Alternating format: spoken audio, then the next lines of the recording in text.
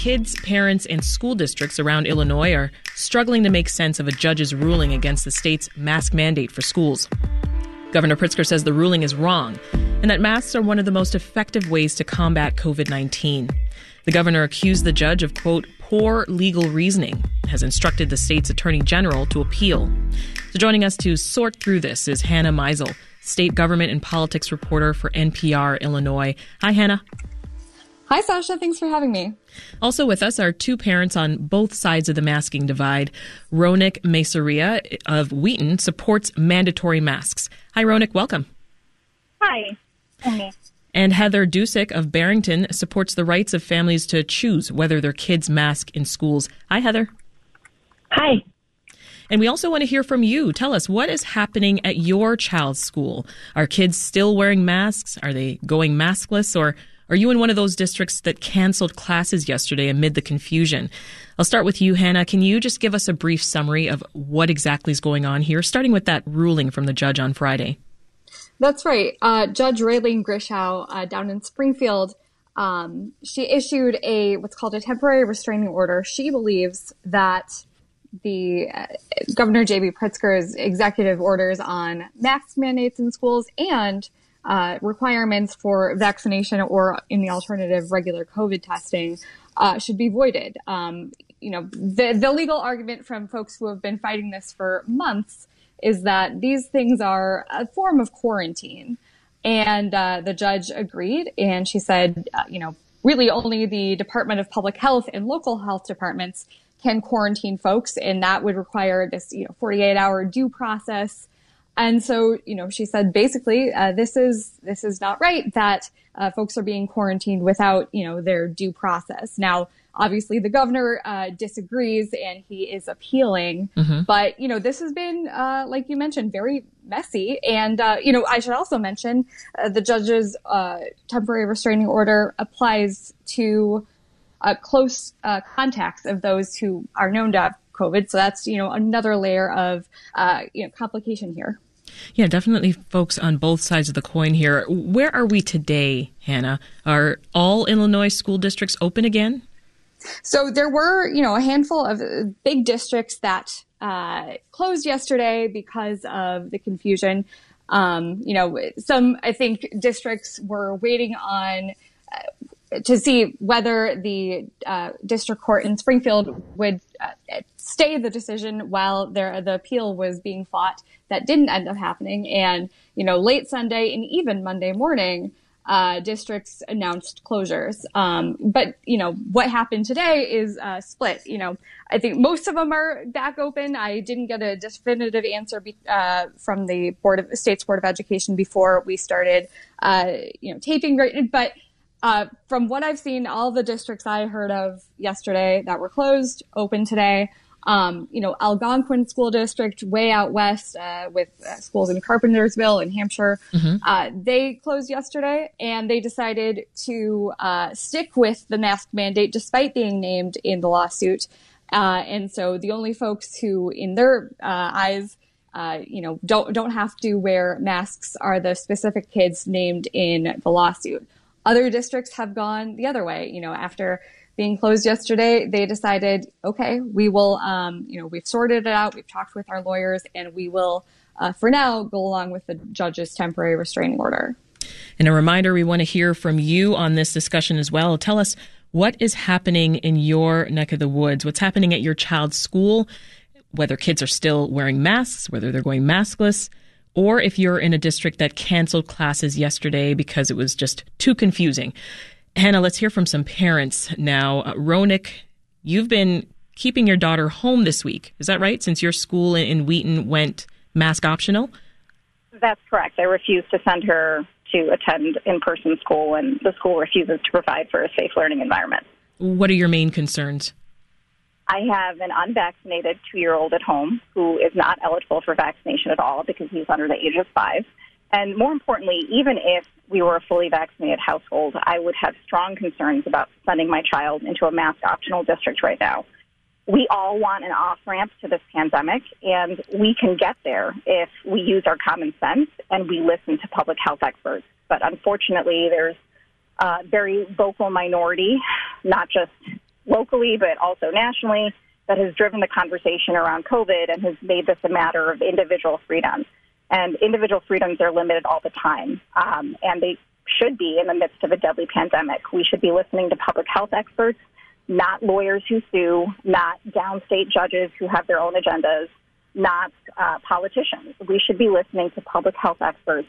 And the transmission rates right now, the positivity rates, the number of deaths we had had over 2,500 deaths yesterday, the low vaccination rates in school populations, all of that tells us that we need to maintain masking in the schools, and that's what's helped keep schools open. You know, people here, there's a segment of the population that thinks they won something. They are celebrating a victory, and that is going to come back to bite them when schools get shut down. What if this conversation goes on for a number of weeks, Ronig? When do you plan to send her back to school? I will not be sending her back as long as my district is mask optional. Heather, I want to bring you in here. You have a very different perspective on what's going on. What was your reaction to the judge's ruling on Friday? I was extremely happy and relieved that I was able to send my kids to school without their masks on. I understand many parents are concerned. So I really have believed in this being a choice for a long time now. And my reasoning for that is, when we talk about public health experts, even the CDC has said the cloth masks really do not stop transmission. Alternatively, N95 do work to protect the wearer. And that's really a strong point that I like to bring up for mask optional, that if somebody does feel that they need that extra protection, I totally understand that. And an N95 will protect that wearer, where if their risk looks different, then they should be able to just go free. I also look at concerns beyond just transmission rates. When you look at school-age kids and the number that have died from COVID, it's very, very few. And when you take out those with pre-existing conditions, it's extremely small. When we look back at years where we tracked the flu a little bit better, I feel like COVID has clouded that. More kids annually died from the flu. The last year, 2019, more kids died than have died from, October of 2020 to October 2021. And so when we're talking about schools specifically, the kids do not have a high risk of contracting a serious disease. And if parents feel that risk looks different, then, the N95 is a great option here. I also have concerns about what the mental health impact is for kids. I looked at mental health impact with masks. Yes. And that's harder to track, right? There's not a nasal swab to test that. We look at things over the past year that have increased, things such as suicides among kids, suicide attempts as, recorded by ED visits, overdoses. And that, I can agree, is not a perfect cause and effect. But given that the recommendation of the CDC is that the cloth masks do not work much, and there are these other mental health implications. And I will say, I sent my kids to school yesterday without their masks on, and there was a mix of masked and unmasked students, and they came home happier than they have come home all year. It really solidified that this is weighing on them. Right. So I hear what you're saying, Heather, but you're talking about masks not providing cloth masks, as you said, not providing proper protection for the kids. And what I hear, sort of minimizing the number of deaths that are coming, like people are still dying from this virus. It's very real. And so absolutely. I don't want to minimize the fact that many people have died from this and that no virus is risk-free. It just isn't. And I can absolutely agree to that. And that's a risk you're willing to take, sending your kids without the masks. Absolutely.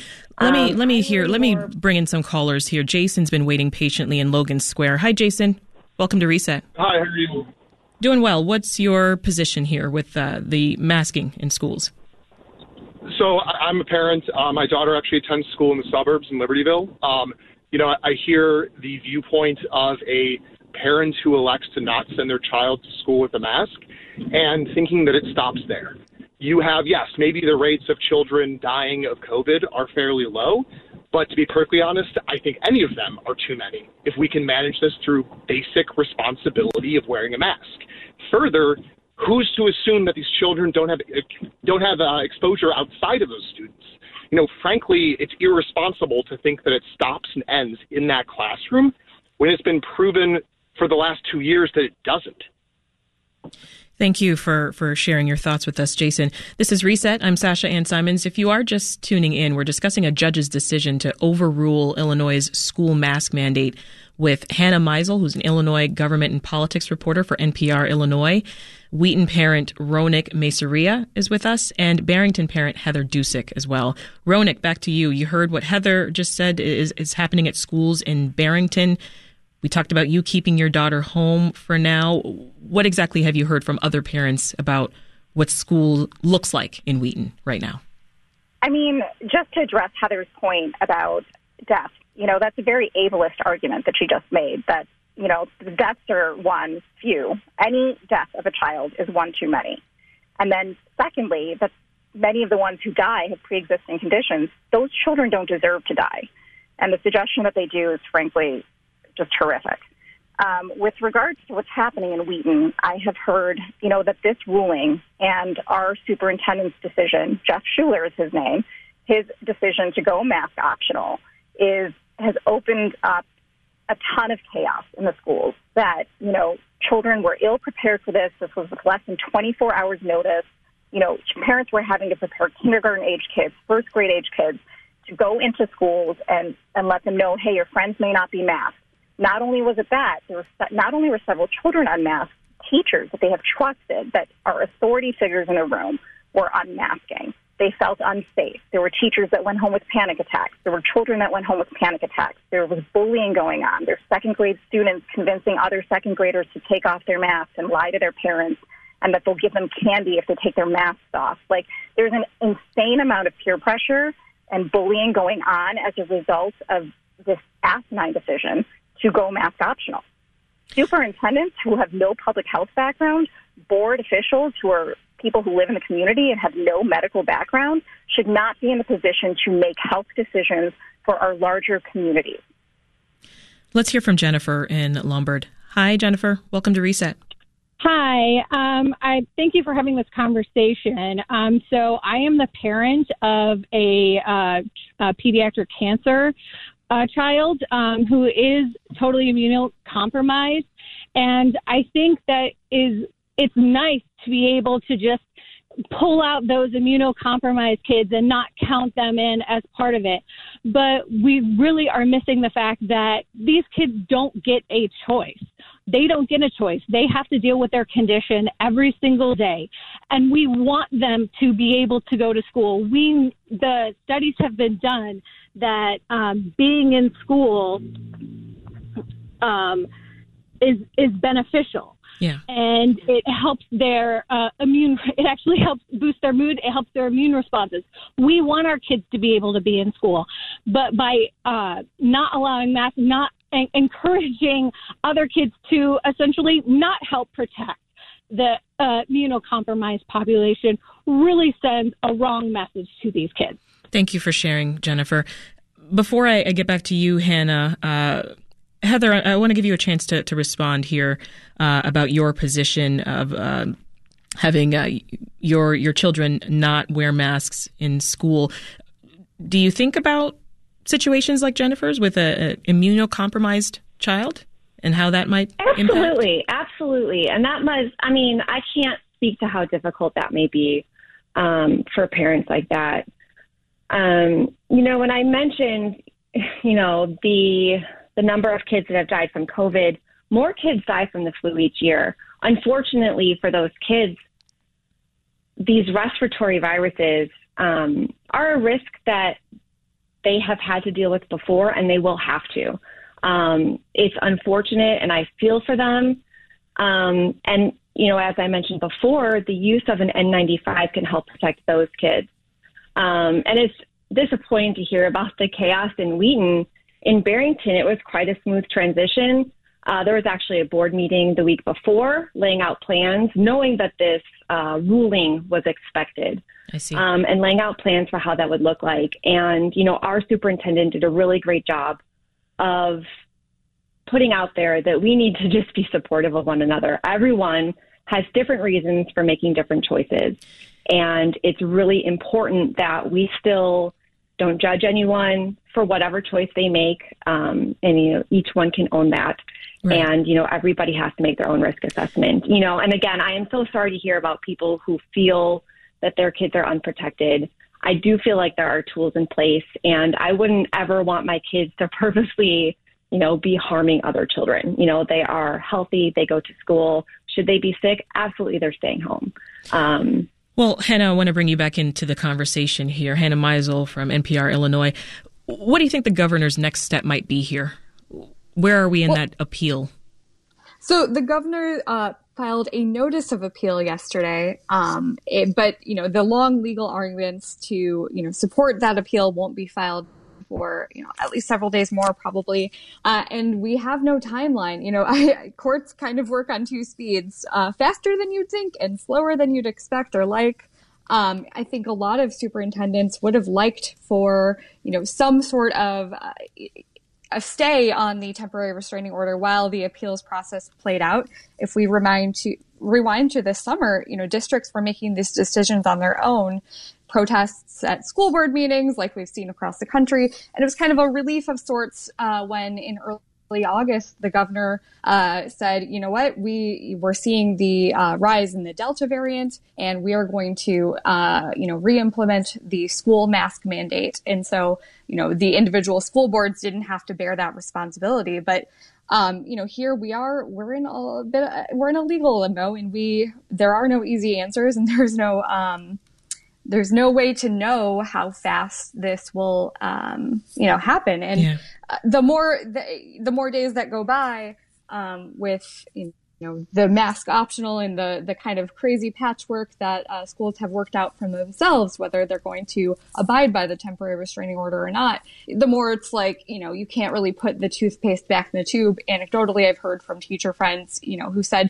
you know, even just yesterday, the first day in their mask optional schools, as the day went on, they saw more and more kids take off their masks. And that's, you know, that has a lot to do with the feeling inside the school and what is accepted. And that's going to vary a lot from region to region. Almost out of time, but I do want to bring in one last caller to join the conversation. Here's Valerie in Naperville. Hey, Valerie, welcome to Reset. Hi, thanks for having me. I just wanted to note something that I thought was really important, and for those listeners who were listening to Heather's statement regarding mental health challenges that have been arising, and just to really validate that certainly there are mental health concerns that are valid and important in our culture and our society in the Chicagoland area. However, it's also really important, and for me as a mental health provider myself, to understand that correlation of mental health problems right now with the COVID-19 virus does not infer the causation of that. And I think it's really important for listeners to understand that there's research and data that comes behind looking at things like suicide and mental health. And that data and that research is so important. And so for a layperson just simply to say that the mask wearing perhaps is causing depression and suicide is really it's not only unfortunate, but it's really risky to be making those statements without the data. We'll have to leave it there. Thank you, Valerie, for calling in. If you did not get a chance to get on air today, I know a lot of you have called. Our number where you can leave us a voicemail is 888-915-9945. Again, I encourage you to leave a voicemail with your comments at 888-915-9945. 9945. And we can play those tomorrow, as this will be an ongoing discussion. We've been speaking with Hannah Meisel, Illinois government and politics reporter for NPR Illinois, Wheaton parent Ronik Mesaria, and Barrington parent Heather Dusick. Thank you all.